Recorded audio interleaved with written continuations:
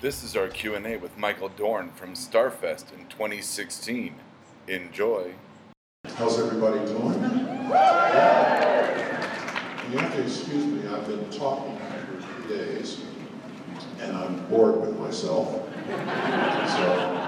I'm going to talk about something else. I want to thank everybody for coming out. It's been an interesting ride the last 3 or 4 years, because we started in 2012 doing the Star Trek Next Generation reunion tour, which was interesting. Yeah. And something's come up on us pretty quickly now. Is the 30th anniversary when we started.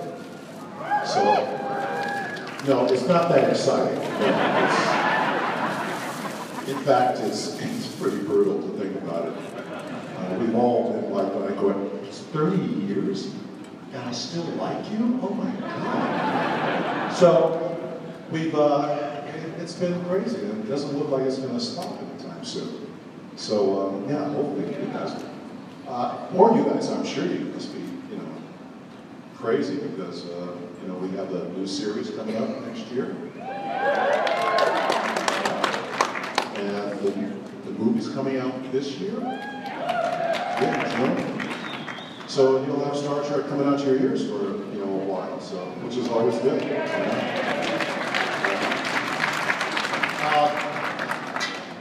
But just to kind of give an overview, I know these questions are going to come up, but years ago, back in 2012, I had the idea of doing a Worf spin-off. No, don't clap, no. This story doesn't end well, okay? And the people kind of went out on the internet, and we had a couple of producers that were very interested and said, we'd love to talk to you about it, and I chose these two guys. And it kind of was going really well. I wrote the script, and everything was kind of going on very well, and then something happens as usual with Hollywood, and he went away. Then I got with another producer, and we started talking about it, and he was very interested. And once again, it gets to a certain point, the producer couldn't make it happen quick enough, and we hear that they're doing the next TV series, which kind of means that we're not going to do the Worf spin-off because they're not going to have 2 shows on it. It's just not going to happen. So that part is kind of gone. Yeah, I know, it was a little sad. See, I told you it wasn't going to end well. But, it was a little bit liberating because now it's good because I wrote another sci-fi show that has nothing to do with Star Trek, but it has sort of like the Gene Roddenberry feel of it being a people's show, but it's going out there in space, battles, and fighting, all kinds of really great stuff. So I'm finishing that up, and also I'm doing an aviation pilot, which I should be pitching in the next month or so, which is going to be fantastic. I love that. Aviation pilot. Oh.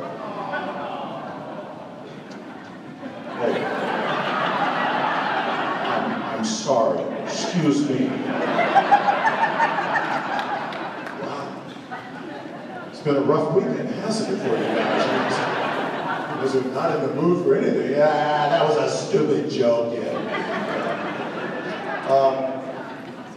Anyway, but it's so that's been my who's ever taken that camera, those are the brightest things. They are really bright.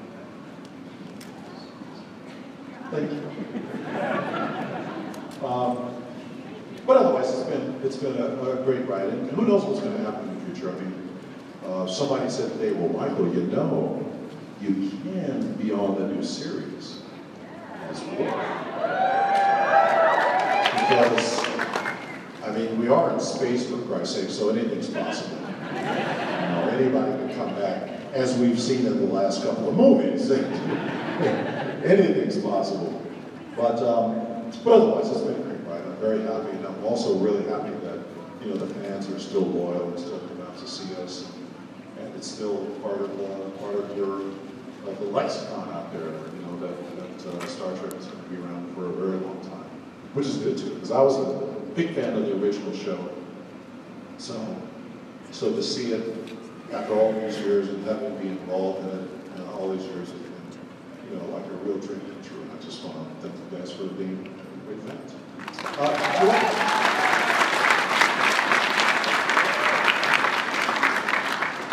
Any questions? People were saying they had questions for me, but I don't see anybody up at the. Where? Oh, hi. I'm sure everyone's tired of me asking this one, but I've asked absolutely everyone this question. It's an interesting question. Sorry. That's okay, I've heard it. I'm curious to hear your answer. Okay. So, I'm going to change this slightly. If you could travel 502 years into either the past or the future on a one-way trip, what would you do and why? 502 years, it definitely would be the future, first of all. And probably I'd be like a test pilot for some type of warp ship, like 9 million miles an hour or something like that. That would be what I would do. Well, that wasn't a terrible question. Good. Fine. Tell us about flying your fighter jet.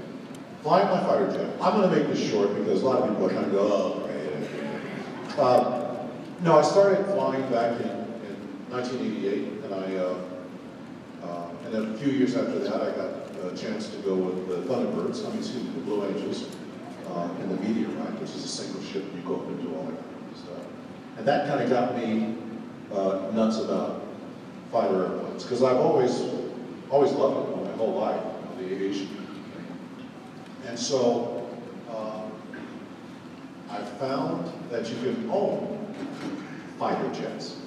And there's a magazine called Trader Plane. You go to Trader Plane and it says, Cessnas that are fighters. And you look in there and you find them. And you can go and purchase them. And it's once you have the hours, you can you just go and have one.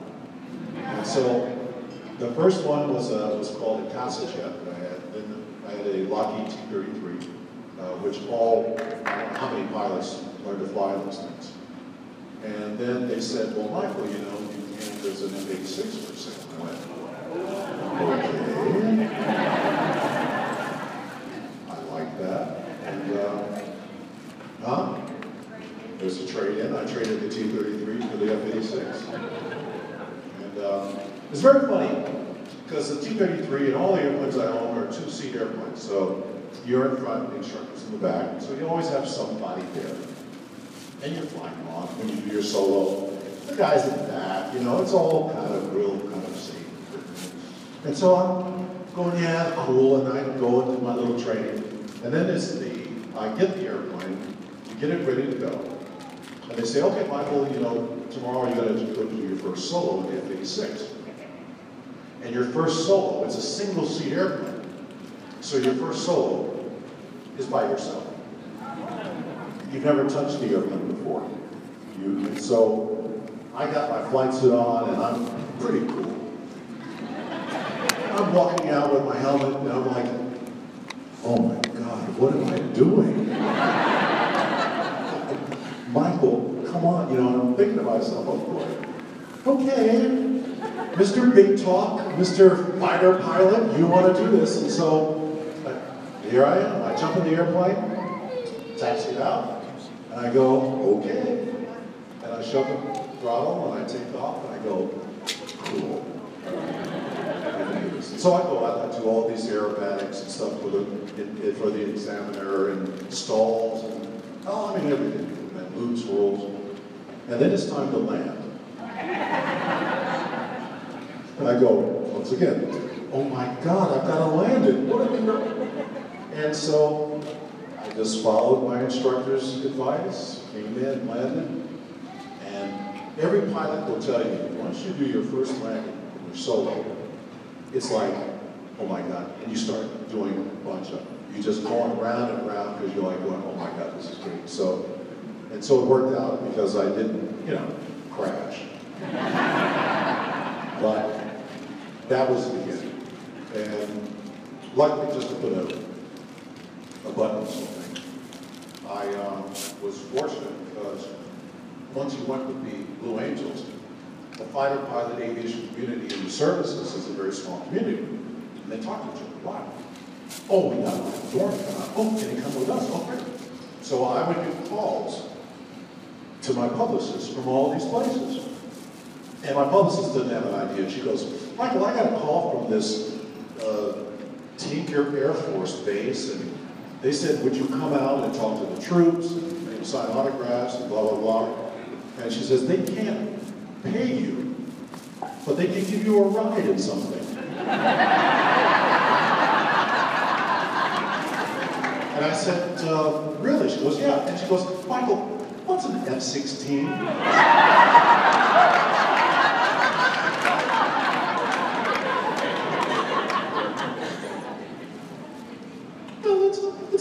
It's a really nice and that went on for about 3 years, 3 or 4 years. And finally, the last time that I had a flight with the military, I was, I'll tell you 2 quick stories. The last time was, they said, oh, Michael, these guys that you met a year ago, they want you to see if you wanted to go out to the aircraft carrier in an F-18.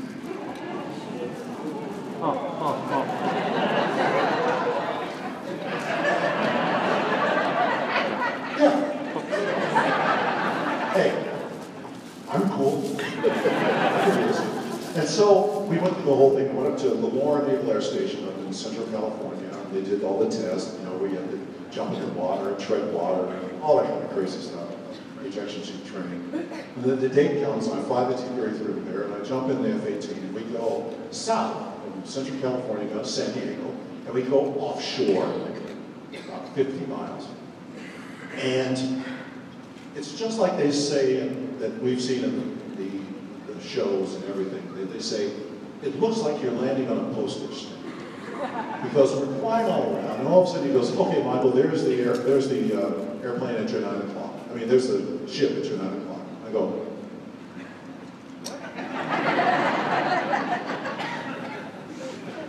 what? I don't see it. He says, you see, wait, it's just a little. And you go, oh my God, we're going to land on that. And sure enough, come in, take off. And I'll make this short. We had a great time. I landed, I signed autographs for the people below deck. We did about 4 or 5 traps and cat shots. Really nice. On the way down there, he let me fly the airplane, and I'm all over the sky. I'm having a great time. I'm turning, I'm rolling. He said, Michael, you can't do that. He says, they're watching me. You're going, 1,000 feet. They're going to say, what's going on? I'm on a flight. I said, okay, no problem. And I still was like, so on the way back, we get a catch off the carrier. We're coming up, and he goes, okay, you got the airplane. And I go, thank you. And I said, okay, this time I'm going to be good. I'm going to hold altitude and airspeed and everything. And I'm flying, and I'm like, yeah. I got this. I'm holding altitude and airspeed for like an hour. And I'm just. And then something happened. I forgot what it was, but I went.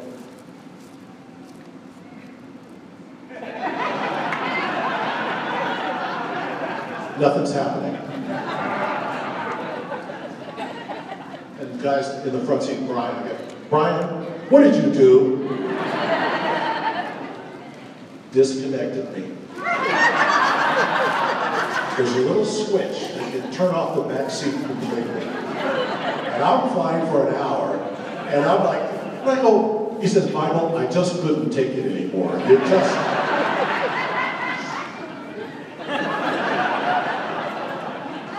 So that was great though, but it was amazing. And then my last little story is that the Blue Angels, I did about 3 or 4 videos for them, voiceover videos, and they said, and after the media flight, I was told you only get 1 flight with the Blue Angels. That's it, everybody.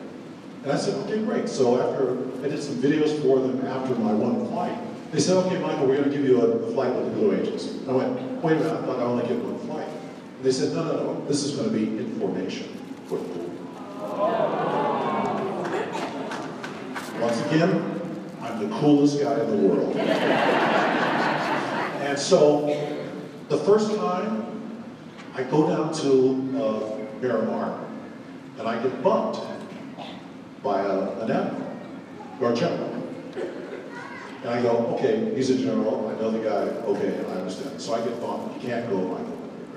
The second one was at Point Mugu up in Southern California. But Point Mugu is known for bad weather, low clouds, everything. So on the day, I'm up there, ready to go. Michael, I did a test, the Boston Blue Angels, I did a test. We got to do a low show, which is a little close to the ground. You can't go, no problem. But we'll give you another ride. Then they said, we're going to be at Fleet Week up in Oakland, California. Come up there. Okay, great. Fly, jump in my F-86, go up there. And I'm super cool. Get out of my F-86, they take me into the briefing where the pilots do their little briefing before they take off. And it's really kind of cool. And it's closed to everybody except the pilots. I'm sitting there. I'm like, okay, I'm the coolest. So they said, ready to go. So we all get out, go jump in the airplane. I get in the airplane, strap me in. The guy says, good luck, Michael, thank you, you know. And canopy comes down, and the airplane breaks. I mean, breaks. This little voice says, ailerons, ailerons, ailerons. The guy speaks, they're taking out boxes and taking out stuff, they're trying to, nothing. The airplane does not work. And so, after about 20 minutes, the guy says, Michael, I'm sorry, I got good news and bad news. Good news is we got another airplane, bad news is you can't go. So he gets out, he goes to the airplane. Canopy comes up, I get out, walking back. The little sailor guy comes up to me, he goes, oh, Mr. Dorn, here's a video of your flight.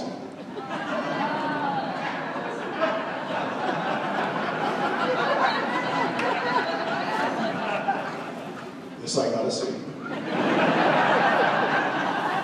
I go home, put in the video.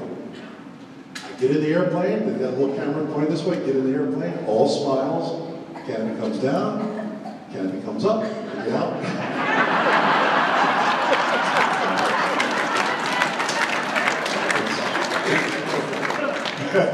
Finally, the guy says, they call me later, they go, Michael, don't worry, we have another flight for you. And I go, I think I'm not gonna do this. I think 3 times is enough for me. Somebody's telling me something, so. But anyway, it was good. That's the aviation. No more aviation stories. Yes? Thank you so much for coming. Can you tell us about working on a set of TED 2? TED 2. It was quite an experience. For a number of reasons. Seth MacFarlane is a wonderful guy. I mean, he's a great guy, but he's also very talented, very smart, knows his stuff. And so when they called me, just to call out of the blue, they said, hey, would you like to do this? I said, well, sure. I mean, you know, let me read the script. And I read the script, and it was a little odd at first, because I go, I'm supposed to be Patrick Warburton's boyfriend. Now, I've never done that before, but I kind of went, huh. And as I read more and more, it got to be funnier and funnier. Because we were the most horrible gay couple I've ever seen. I mean, we were actually, like, mean to people. And then they said they wanted to do a sort of homage to the conventions. And so they said, would you mind getting dressed up? And I said, nope, not gonna happen. But if it's the worst makeup and costume that I've ever seen, then yeah, I'll do it. So, and it was, the one thing about Seth is that he's an easy guy and his sets are very easy. I mean, there wasn't a lot of problems, there wasn't a lot of angst, there wasn't a lot of, overtime and stuff like that. I mean, he just basically gets it done. And he listens to, if you have any advice. He'll listen to it, he'll let you do it, and he'll say, nah, or he'll say yes. And at least he lets you do it. So it was a wonderful experience, I had a good time. Thank you. Yes? Hi, just a one question. You ever flown in a hurricane country? No, I've never flown in a hurricane country. They don't have two-seaters. Oh, no, wait. There's a Hawker Hurricane, and then there's a Hawker Thunder. The ones that don't use for the weather. Oh, no, I would never do that. That's insanity. That's really insane. I mean, I'm nuts, but I'm not that nuts. I mean, usually you see people running away from hurricanes, running, screaming. These guys are going, no, let's go over there. It's nice.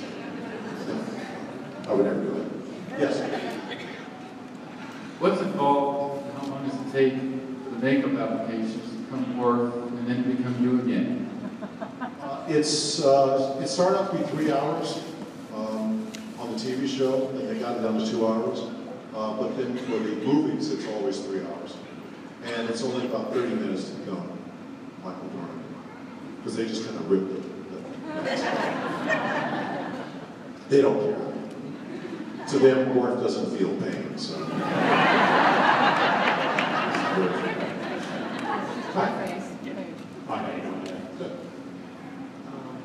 Your character on Next Gen and DS9, obviously. What was your favorite role when you were with your son? Who played your son on the show? Was it the young kid or was it the older guy? I know the younger guy was Brian Bonsall. But I can't remember the older guy, but really good guy. I gotta say I like the older guy. Just because it was really an adult relationship, that they were going through. And yeah, and the kid that played the role was really good. And even though they still had their moments, they really came to an understanding about each other. That father-son role for you, did that touch you in something as an actor, doing the character of Warren? No, it didn't touch me at all. Let's not get deep here. Well, the thing is that I was raised by my mother and my aunt, so my dad wasn't around, but still it wasn't the same thing. I mean, Worf, and I talked about this before, Worf was not a great father. But the thing about him is that he was at least learning. He was present. He was present in his own self, and that's a good thing about him. And even when the story in Deep Space Nine, he had sent his son away again, and the son came back, and so they had to kind of get reacquainted. But like I said, it was I thought it was a very true to life, and I didn't have anything to do with the writing of that. It was all the writers that did that, and I loved what they did. I thought it was very, at least, not sort of everything is so wonderful. You have an episode and everything turns out well. Worf and his son are happy. Oh, it's not. Hi. Hi, I was wondering about the later seasons of Star Trek Next Generation when you were doing Tai Chi. Yes. As Worf, and since Worf has pretty much become the most new agey Klingon that ever was, did you have any say, or did you come up with that as part of the character yourself? Yes, I did. That was all me, and the special effects supervisor on the show was a martial arts expert. Can I ask what style you were demonstrating on the show? Well, it was a mixture. I don't know about what style of Tai Chi, but it was Tai Chi. It was very easy, fluid, and it's basically when you start getting ready to do martial arts or exercise or whatever you're going to do, you go through these motions to kind of center yourself, get yourself ready for whatever you're going to do. And that's what he was teaching. And so all of that is really martial arts movements. But the fighting that I did was a little bit of martial arts, but a little bit of what my impression of what Klingon fighting would be. So. Thank you. You're welcome. Hi. Hi. Do you recall offhand what year you were in the war and with which squadron you flew? At Naval Air Station? When you were in North California? Yeah. I think that was 96, 97, and it was, God,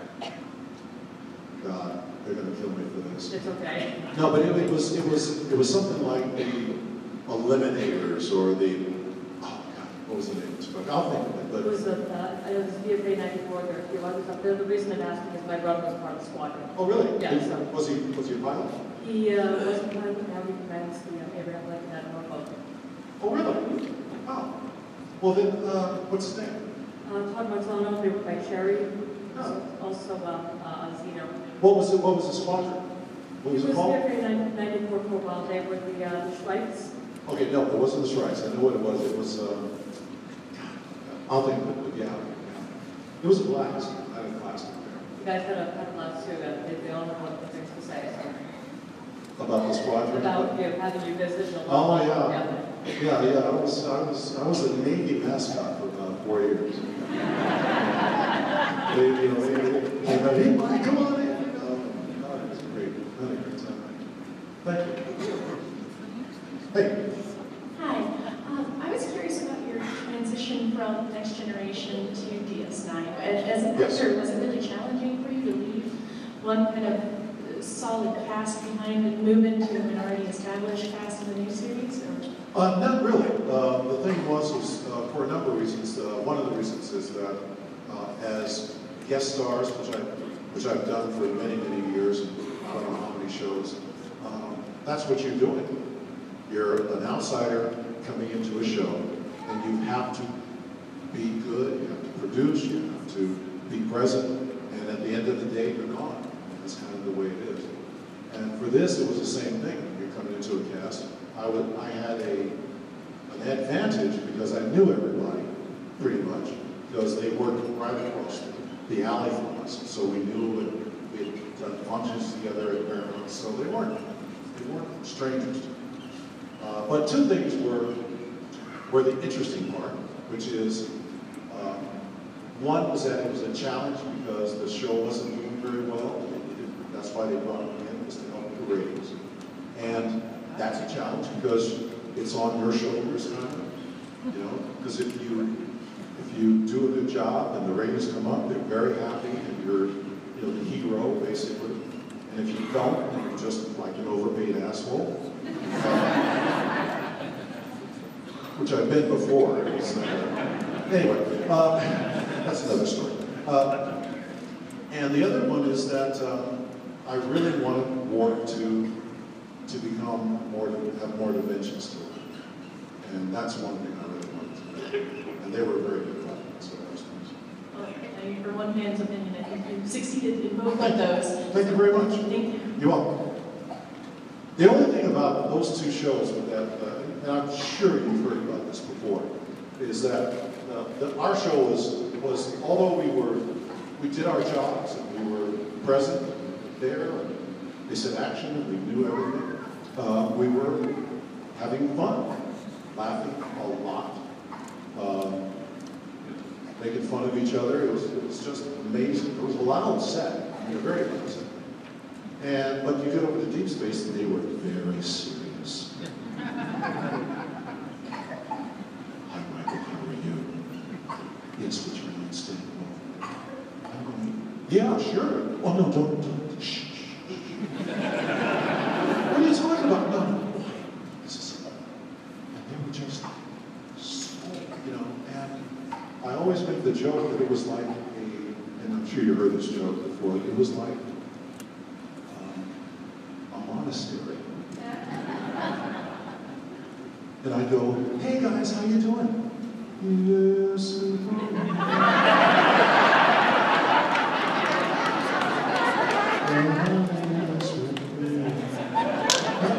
Don't you think we ought to?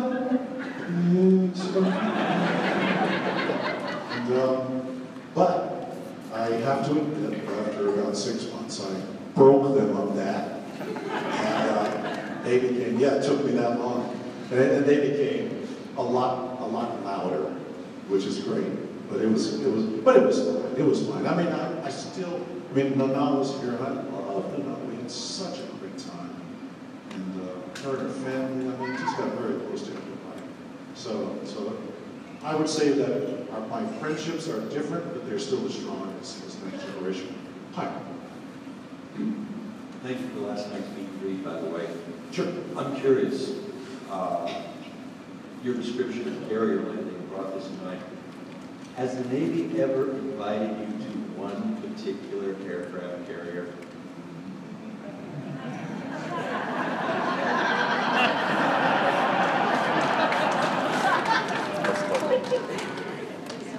You would think that they would. You would kind of think. And I bet you any money, somebody somewhere after all this is over saying, "Oh shit! You invited them to go!" If they invited you to the new Enterprise that's building in a few years, would you? Oh sure, of course. I'd love to. Only if it's in an airplane, though. Thank you. Hi. Hi. Earlier you said that someone had told you that you could be in the new show. Was that someone who's working on the show? And if so, does that mean it's set in continuity of the original shows? Or the newer movies? It's what I've heard is it's the continuities of the new movies. That's the time. So, but we can time travel at the blink of an eye. Blink of an eye. I think it's time to go home. We can time travel at any time we want. So I think everything's possible. But nobody from the show or from the Paramount CBS has said anything like that. We were just talking. They said, Michael, it's possible. Thank you. Thank you. Yes. Hi. Hi. Thank you so much for being here. My pleasure. I was wondering what about Klingons resonates most with you personally, and then what about them resonates the least with you personally?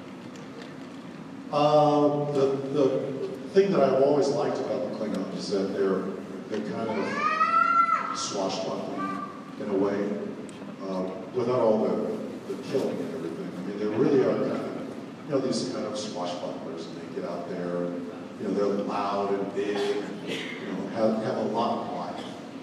And I always like that from the very beginning. And they're eloquent. And they are, literate. I mean, they really are well read, and they understand history and their own, place in the world. And I always like that. And they are incredibly brave. The thing that least resonates with me is their willingness to blindly die for anything. It's just, you kind of go, what, we're supposed to die for? No, I don't think so. But, I mean, there's a part of me. I mean, interestingly enough, the last episodes of Deep Space Nine was with one of the original Klingons, John Kalikos, who was just a joy to work with and a lovely man, and I totally had a ball working with him. He was so cool. But there was something, when he died, and he knocked me out, and he says, the gates of Stokokor. They really believe him. I mean, that is, that's what I believe.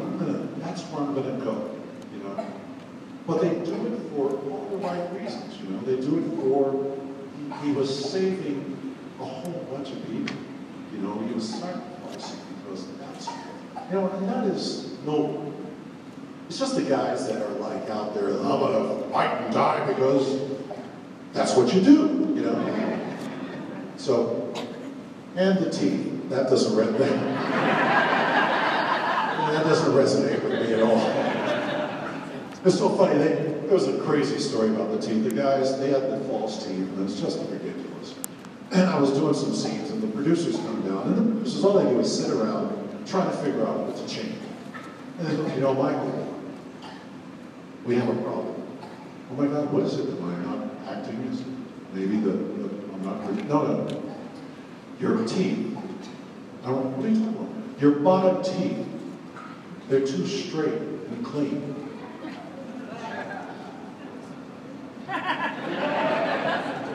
Okay, have you looked at me lately? You know, I'm sure that, you know, people aren't in the audience going, you know, I believe the Klingon stuff, but the teeth just doesn't really do it right. So that was the thing. And then there was a couple of shows where they actually made rotten bottom teeth for me to wear. So, but that was the thing that didn't resonate with me. I have a question. Somebody sort of piggyback on somebody else's question earlier, kind of stole my question.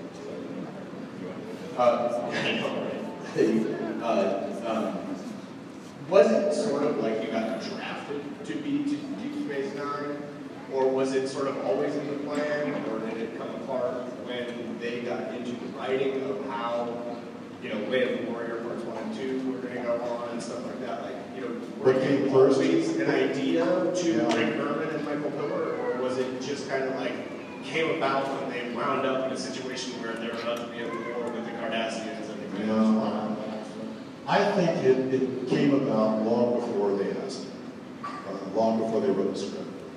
I think that they said, we are in trouble, and we need to get something. Right. And I think I came That's first. That's actually how I've seen it too. Yeah, and then I came first, and then they wrote a script to match that. Right. I think that's the way it happened. Yeah. But no, I wasn't drafted. It was more like, if you put it in a sports analogy, I was like, you know, a free agent. And they said, God, we need somebody at split end. It's how that this one. So I think that's how it is. Do you have an NFL team? No, I don't. You don't care? No, I care. Guy. You got a football team? Who's my football team? Huh?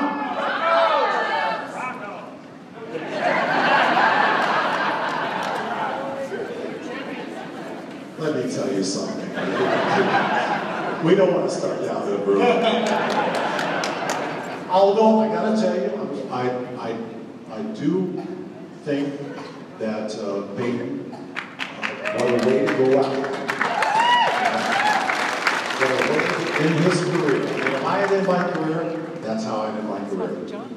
But no, see, I don't have a team because I was a Rams for many years. And then they said, well, we don't want to pay for the team, so they moved. I'm like, well, and then they brought down the Raiders, who I hate. And they were there, and I'm like, well, and then they go back. I'm like, no, I don't have a team. I love football, but I just don't have a team. Thank you. You are. Hi. So just like the first question you were asked, the audience has heard it, but they haven't heard your answer to it, so I would like to know where's your favorite place to vacation? The audience asked me that? No, the audience has heard the question. Where's my favorite place to Where's vacation? your favorite place to vacation? It's kind of funny, but I love San Francisco. I mean, and I take that back, I'm sorry.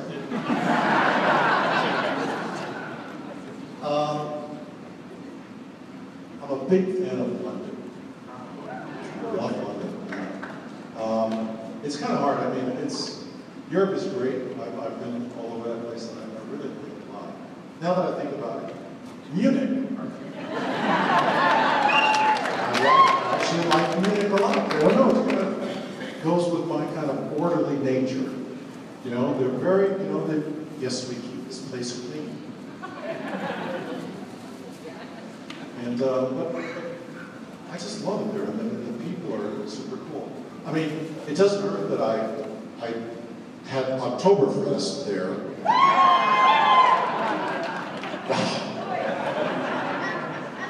I think that's the last time that I drank. But I went there with a good buddy of mine who's German, and we went to a chalet and we drank. And the first time I'm like, oh, I'll just take a little sip. And by the fourth tank, I was speaking German. It's like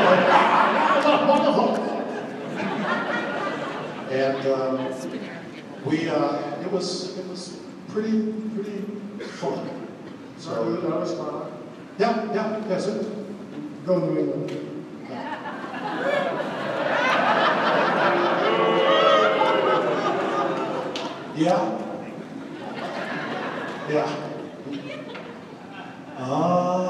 Did you cheat to get that watch?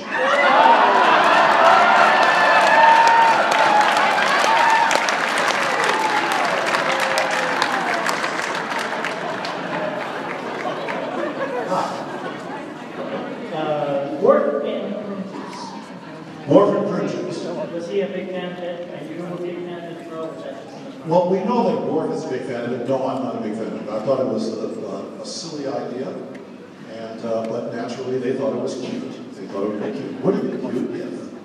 And you know we're in trouble when they start the sentence with that. And actually, it was very interesting. They had the prune juice thing, and it was on a couple of times. And then I started going to conventions, and people would start bringing me prune juice. The first time it was funny. Second time, well, Mr. Dorn, we have something for you. Really, what's that prune juice? And then after the fourth time, he's going to go, okay, yeah, I know prune juice. And I hate to throw this stuff away, and so I'm going to stick it in the refrigerator. And my mother came over, of course, and she was, snooping through my refrigerator, of course, to see if I was eating right. And she sees 8 bottles of prune juice. Goes, Michael, are you feeling okay, boy?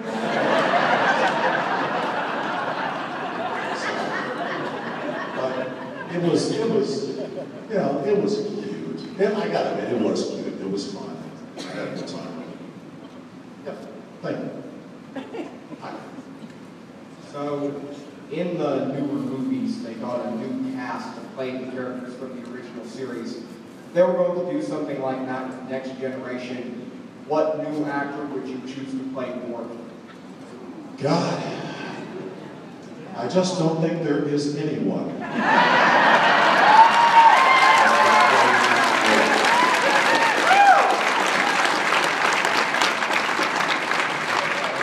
I'm sorry. I want to be humble about this. But I think that, no, there is nobody. I mean, who? Idris Elba? No. Denzel? No.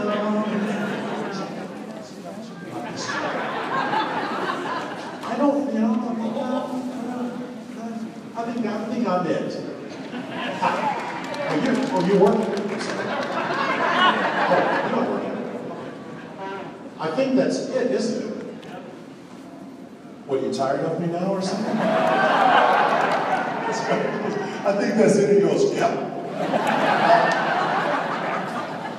Anyway. I'm sorry. Oh, yes. I don't mention that anymore. About the cops and the handcuffs and things like that. No. You haven't heard that question because nobody has the guts to bring it up. Lady? Anyway, I want to thank you guys for coming out. It's been a fabulous experience.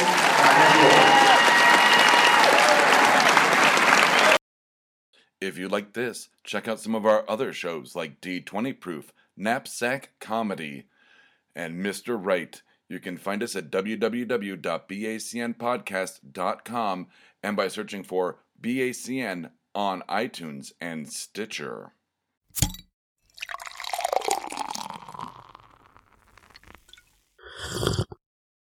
Oh, yeah.